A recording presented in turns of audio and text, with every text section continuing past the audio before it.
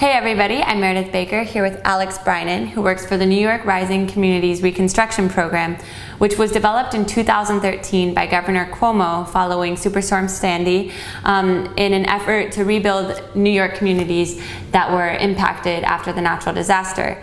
And I thought this would be an important topic to cover because, as some of you may know, the 10-year anniversary of Hurricane Katrina recently happened, and then it resurfaced in the news. And oftentimes after a natural disaster, it's heavily covered for a few weeks, and then there's no mention of it when the actual long-term rebuilding needs to be done. So I thought it would be interesting to look at New York as a case study. So thank you so much for being here. Well, thanks for having me, Meredith. And could you give us a little description of what the initiative is and how it came to fruition? Sure, yeah. So the New York Rising Community Reconstruction Program is an over $700 million recovery effort to rebuild back communities better than previously. So in New York State, we had Superstorm Sandy hit us in 2012, but also Hurricanes Irene and Lee hit the state in 2011.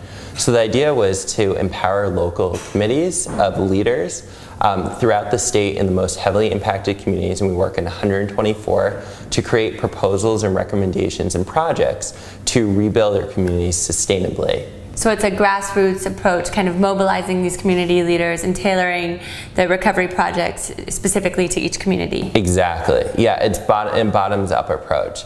Our office enables the committees of stakeholders who represent the diverse views and such as homeowners, small businesses, nonprofits. We consulted elected officials too. So it really addresses everyone's right. needs. And then all meetings were open to the public, and they created these great recommendations and projects that resiliently rebuild their communities. And as you had mentioned to me before, some people who had not even previously held elected positions after this initiative entered into local government, is that? Yeah, what's so great about it is it empowered these local committees and people who were viewed as community leaders, but they never held formal elected office. So several have actually ran for elected office in one sense. That's amazing. Yeah, this was an 8-month planning process. It started in 2013, but still continuing to 2015.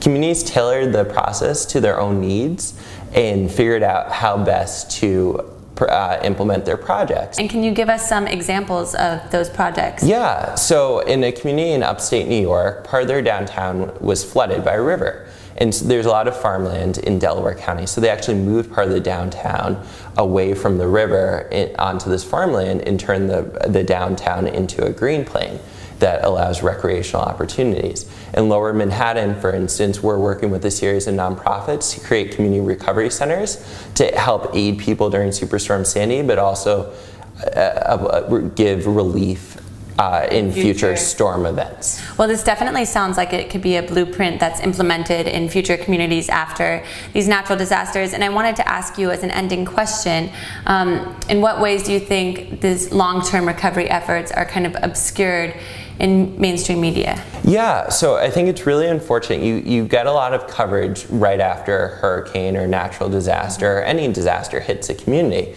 but there's not a real focus about how you rebuild.